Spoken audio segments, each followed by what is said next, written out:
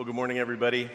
We have been looking at the Lord's Prayer together as a way to nurture the habit of prayer in our own lives. We learn how to pray by being around folks who pray. And so looking at this prayer that he taught us as a way for us to be around Jesus as he prays, and to listen to him as he prays, and to think about what he meant us to be praying for when we pray. This teaching us to pray was a great gift from Jesus, because prayer is one of the places where God has promised to meet with people like us and to share his life with us for our good. So this morning we come to the fourth thing that Jesus told us to ask for when we pray. It also happens to be the first time in this prayer where we ask something for ourselves. Give us this day our daily bread. So I'm going to read from Mark 6 for us. It's printed in the order of worship, and you can follow along there if you'd like as I read. I'll read verses 30 through 44.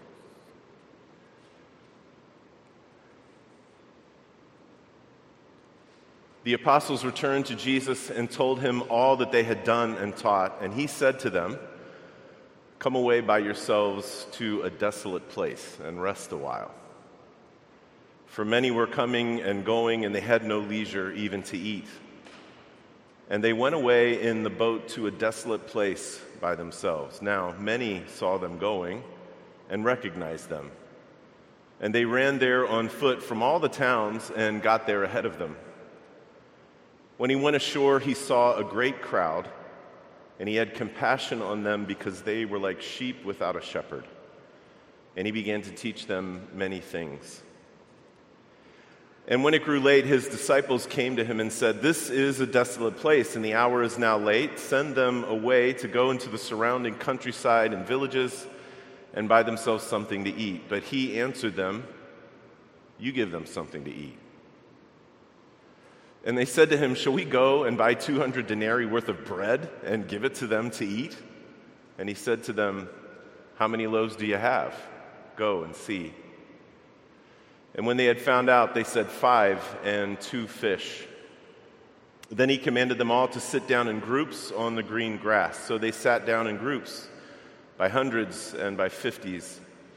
And taking the 5 loaves and the 2 fish, he looked up to heaven and said a blessing, and broke the loaves and gave them to the disciples and set before the people. And he divided the 2 fish among them all. And they all ate and were satisfied. And they took up 12 baskets full of broken pieces and of the fish, and those who ate the loaves were 5,000 men. This is God's word, and it's given for our good. Let me pray for us. Father, we ask that you would use this word that we have read and heard together, that we'll talk about and think about for a few minutes, to meet us with the word that bears our flesh, who on this Ascension Sunday we remember is with you praying for people like us. So Father, we ask that you would show us his grace, his love, his mercy, that you would show us how he satisfies, that you would change us by it. And we pray it in his name. Amen. Well, when I was younger, I was always in awe of my older cousins. I only had guy cousins, and I was especially in awe of my cousin Brian. He was about 6 years older than me, but he seemed a lot older. He was one of those guys that was world-weary and cynical at the age of 16, but not in the grumpy way. Brian was always cracking jokes, making people laugh, inviting you into whatever it was that he was interested in at the time. And he was good at all kinds of stuff. He trained dogs. He had a computer and knew how to program it, which in the 80s was kind of like being a wizard if you were a teenager. And he was really good at video games. And one day some of the cousins were playing video games on the old Atari in the basement at my aunt and uncle's house. And I can't remember what game it was exactly. I think it was Defender or a knockoff of Defender or something like it. Anyhow, I was playing. It was my turn. And I remember just completely lighting that game up. Just completely lighting it up, just blasting through stuff, flying around like I was inspired. I didn't know how I was doing it. I had never played that game that well before. I was surprised. I was overjoyed. I felt like I was on fire, and my cousins were behind me cheering me on in my ear. Well, finally I hit something, and the turn was over, and when I turned around to all of my cousins to get high fives from them, they were all looking at me with these dumb grins on their faces, and that's when I saw it. There was a joystick in Brian's hand. And that's when I realized that I had not been playing the game at all. Brian had been playing it, and he had the slyest grin of them all. I had thought all of that good stuff was coming from me, but it was all from Brian. And church, I don't know how to say it any clearer than that. That is our whole lives. That is all of our lives. No matter who we are, no matter what we believe, that is our whole life. For everything we've ever had and anything we ever will have, we are totally dependent. That stuff does not come from us. It all comes from God. And if you want to know what it means to pray, give us this day our daily bread. If we want to pray that prayer and mean it when we pray it, this is the place where we have to start. We have to start like children. We have to be like children, totally dependent on another for all that we have. I mean, this is what Jesus told us we were supposed to be like. This is what he said. He said, if you want to follow me, you've got to be like a child. If you want to be part of the kingdom of God, you have to be like a child. And church, this is one of those places where the rubber meets the road. What we have doesn't come from us. It comes from God. And the passage that we just read together makes this dependence about as clear as it can be. All four of the gospel writers tell this story about Jesus feeding the folks that day, but Mark's telling of it is the most detailed telling of all. The disciples, as is their accustomed way, the disciples play the unwitting straight men to Jesus' work with the loaves and the fish. And in verses 35 through 37, it's like they're doing Jesus a favor when they come up to him and tell him what time it is. You know how he gets when he's teaching and loses track of time, so we better go and tell him, Jesus, this is a desolate place and the hour is now late. You should send all these people away so they can buy themselves something to eat. And it's like Jesus has been waiting all afternoon for them to say that. And his response is, you give them something to eat. Now that's a pretty amazing thing for Jesus to say for lots and lots of reasons, but chiefly it's amazing because Jesus knows very well that there is no way on God's green earth that they could ever do it. They cannot do that. Not on their own, not in a million years. And now they have walked right into it. Jesus has gently backed them into that corner, and they have walked right into that corner, and now they say exactly what it is they're supposed to say, and it is impossible to miss the sarcasm in it. Shall we go buy 200 denarii worth of bread, Jesus, and give it to them? Which is to say, we don't have that kind of money lying around, and even if we did, which again, we don't, if we were going to go out into the surrounding towns and villages and buy all that bread, it would be tomorrow afternoon before we could get it all back here. And with that, it becomes clear we are entering into the sheer joy and surprise of an impossible act. It is impossible. It simply cannot happen. Which is why the disciples at the very beginning had their plan, had their idea. You need to send them away so they can go buy their own things to eat.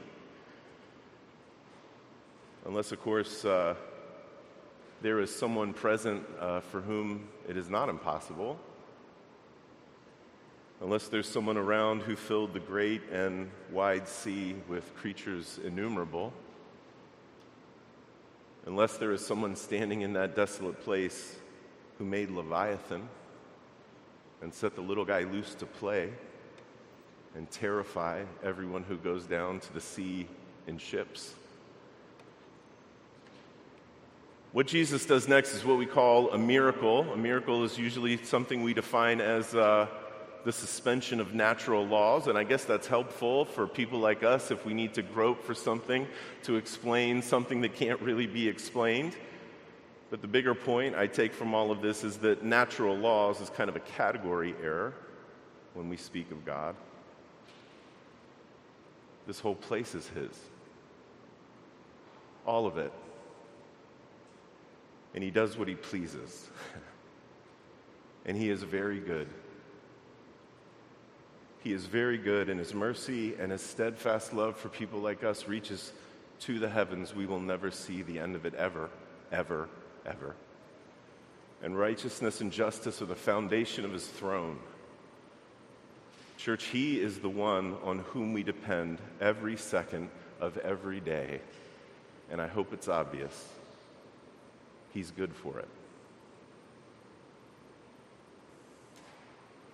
To pray, give us this day our daily bread, is to always start here, to remember first that we depend on Him, and He is good for it. Jesus has graciously, kindly backed His friends into the corner so that they can see that this is as clear as day. We are dependent people, and we get the benefit of it. Part of praying that prayer, give us this day our daily bread, part of praying it for people like us is being trained to know, forming the habit in us to know that He is good for it. To pray this prayer is to build in us the deeply Christian habit of knowing that He's good for it, knowing that we can depend on Him. We need to know that, church, and believe it deeply, because here's the truth. The truth is that He always answers the prayer for daily bread in His own time and in His own way. That's the truth. And sometimes we pray for a thing that we see as good and as necessary, and we pray for it every day for our whole lives, and we don't ever get it. And that's the truth. And intellectually we can understand it. Intellectually, we can say that God's vision of good and God's vision of necessary is infinitely more complex and great than ours, and we intellectually understand that, and we understand that sometimes it's possible to ask for a thing that will not actually be good. We can get that. And intellectually, we can understand that God's vision for good and for necessary, it's tied to things that we couldn't possibly ever fathom or see and may never fathom or see. We get all of that with our brains, and that is important to get with our brains. But sometimes not getting the bread that we think we need, sometimes that's really painful. And that pain can lead to bitterness or walking away from God or acting like He doesn't exist. If we haven't first formed a habit of childlike dependence on the Father, who is absolutely, positively good for it. And one of the ways, church, that we train that habit, one of the ways that we build that muscle in our faith is praying every day, give us this day our daily bread. So thank you, Jesus, for teaching us this prayer, because we definitely need it more than we thought we did. But of course, that story didn't start with Jesus' disciples telling Him what time it is. So let's go back to the beginning for a second. Earlier, Jesus had sent the 12 out 2 by 2. He had sent them out in mission. You can read about that in the first part of the chapter later in the afternoon if you want. He sent them out to preach and to teach and to heal. And then in verse 30, they come back, and Mark says they told Him all that they had done and taught while they were away. I'm sure it was an amazing conversation, but Mark doesn't tell us a thing about it.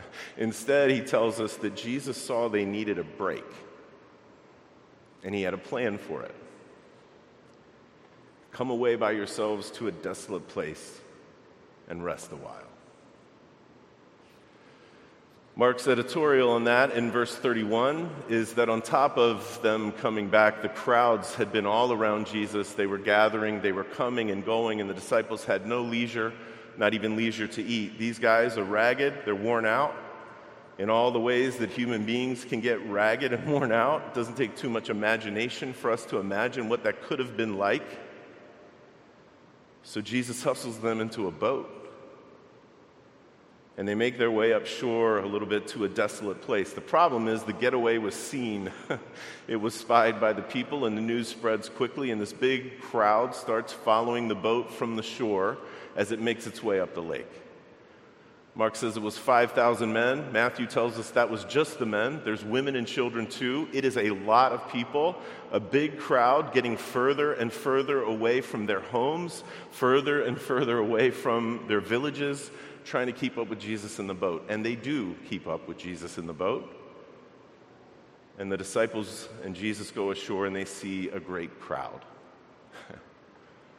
And I do wonder what the disciples thought when they saw that crowd, especially after they had been dreaming on that whole boat ride of getting some R&R. But we don't know what they thought because Mark tells us what Jesus thought. He had compassion on them because they were like sheep without a shepherd. A bunch of people with questions and no answers to them. A bunch of people with distress and no sense of relief. A bunch of people with ailments and no healing, and guilt and no forgiveness. A bunch of people shedding tears with no consolation. Normal people. People like us. Fallen people trying to scratch their way out in a fallen world. And Jesus sees it all, and he can't help but move towards the trouble. He can't help but move towards them. He can't help but move towards us. He can't help but get off that boat and go to work. His disciples need rest, and these people need a shepherd. And they also need a bite to eat, which we learn later on. And so he provides for them what they cannot provide for themselves. That's what Jesus does. And this is another truth that undergirds that prayer for daily bread, along with dependence. This is another thing that we are called to believe when we pray it, and that is that we do not sustain ourselves. None of us sustains ourselves. We do not sustain ourselves. We don't. The book of Hebrews says this about as clearly as you can hear it. It was our New Testament lesson this morning. The author says, "He upholds the universe by the word of his power." The Apostle Paul tells his friends at Colossae the same thing, but in a little different way. In him all things hold together. In him all things hold together. Church, those two things mean exactly what they sound like they mean. Where they don't mean much of anything at all. And what they mean is that every moment of our existence, every moment of existence of everything that ever was and everything that is now, and everything that ever will be, all of it is upheld by God, specifically by the Son, through whom and for whom all things were created. Church, he is the coherence of everything. All things hold together in him. Everything. I don't know how. I don't know how it's even possible. I don't know why he didn't just wind it up and let everything take care of itself. But he didn't. That's what I know. He didn't. And my breath and yours, every moment right now, every pump of the heart, every breath that we take, it's a gift. All of it is a gift. It's his good gift. And it's not like if he stopped making everything coherent himself. If he stopped upholding the universe by the word of his power, it's not like, then things would slowly run down and we'd slowly run out of resources. It's that if he stopped holding everything together, there would be nothing that remained anywhere at all but him.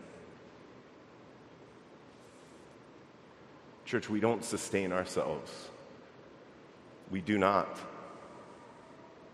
And people like us in places like this don't think about that very much, do we? We just don't. In fact, the default is pretty much the opposite of that. We think really that it's all up to us, and further, we usually think we're pretty competent at it. Like, I've been sustaining things, for a good long run. And when we do that, we come to believe that things like daily bread, that's our right. And the only thing that could take away that right is some catastrophic injustice or some horrible accident. And the gaping flaw in that way of going through life is that when the injustice comes and when the accident happens, we fall apart in despair. Or we become intolerably furious and we rail and we yell and we shake our fists at the sky, at the God that we've forgotten or pretended to forget. And if you've been around the block a couple times, and I know some of you have, you already know this is true and you don't need to hear me say it. Because the injustice always happens. And the accident usually comes. And the antidote to falling apart, and the antidote to that fury at the sky, and the antidote to the unbearable burden of feeling like we sustain ourselves, the antidote to that is to remember and rest in the fact that we do not sustain ourselves. Our lives, like our daily bread, they are gifts from God. He is the one who sustains us. He is the one who sustains everything around us. He's the one who sustains us when we need rest. He's the one who sustains us when we have questions that do not have answers to them. He is the one who sustains us when we feel distress and no relief, and when we have ailments and there is no healing. When we feel guilt and we can't imagine there could be forgiveness. And we cry tears, and we don't know where the comfort will come. And He has compassion on sheep. He has compassion on sheep that don't have a shepherd. And church, one of the ways that we remember and rest in this good news and train ourselves to rest and remember that good news is to pray every day. Give us our daily bread. Because if you don't, we won't have it. Church, all of us in here, we all need that habit in our back pocket. We all do. If you don't need it right now, you will. We need it. Give us this day our daily bread. This prayer is where the usual disorder and the usual franticness of our interior lives find order and calm. But there is a reason that Jesus teaches us to pray the way He teaches us to pray. He says, first you got to say, Father, and then you have to say, hallowed be your name. And then you have to say, your kingdom come, and then you say, your will be done. And once we have inclined ourselves that way, once we have meant to incline ourselves that way, once we have settled as children into the presence of a God who upholds the universe by His power, we can have the confidence and trust and dependence we need to ask Him for what we think we need. All of it, right? Bread for sure, and health, and clothes, and a place to stay, and a good place to work, and good friends, and maybe a spouse, and a good government that does some good sometimes, and neighbors that keep an eye out for us. All of it. Whatever we think we need. And this brings us back to Jesus feeding all those folks on that day. He makes 2 fish and 5 loaves go a really long way. A really long way. Mark has zero interest in telling us the mechanics of it, even if we could understand the mechanics of it. But this is what Mark wants to tell us. They all ate and were satisfied. I mean, they had a meal, and it was a good one. They were satisfied. The Shorter Catechism of the Presbyterian Church says that when we pray for our daily bread, this is what we're praying for. We are praying to receive a competent portion of all of the good things of this life and to enjoy His blessing with them. Man, I love that. God made everything, and He made it very, very good. And our desire for those gifts isn't something to be ashamed of. It isn't something that we need to deaden or weaken in order to feel closer to God. It's just the opposite. God made us to enjoy the gifts He gives us. It glorifies Him when we do. Our satisfaction of the gifts that God gives to us hallows His name. And that's exactly how he wants it. And I think that he's made us this way with these desires and with the capacity to enjoy him when they are met and to enjoy those things. I think he's given us those desires as a reflection of our deepest desire, of our deepest hunger, which is always for him. Whether we know it or not, or whether we're willing to admit it or not, that is our deepest hunger. To know him, to be known by him, to enjoy him forever. And church, that's possible by faith in the one who said that he was the bread of life, the one who taught us to pray, "Give us this day our daily bread." Let me pray for us. Father, we take comfort in knowing that our elder brother Jesus is with you right now, ascended, and praying for us. And we hope, surely, that he's praying for daily bread that we could never dream of, that we don't have the capacity to even begin to think about for us. So we thank you and we praise you for that. And we ask that you would help us to become a people who believe that we are dependent and that you're good for it, and who do not try to sustain ourselves, but rest and remember that you sustain us, and you are very good. Father, do this so that we can grow up in our faith and become more mature. Do this so that we can love this broken world around us. And we pray it in Christ's name. Amen.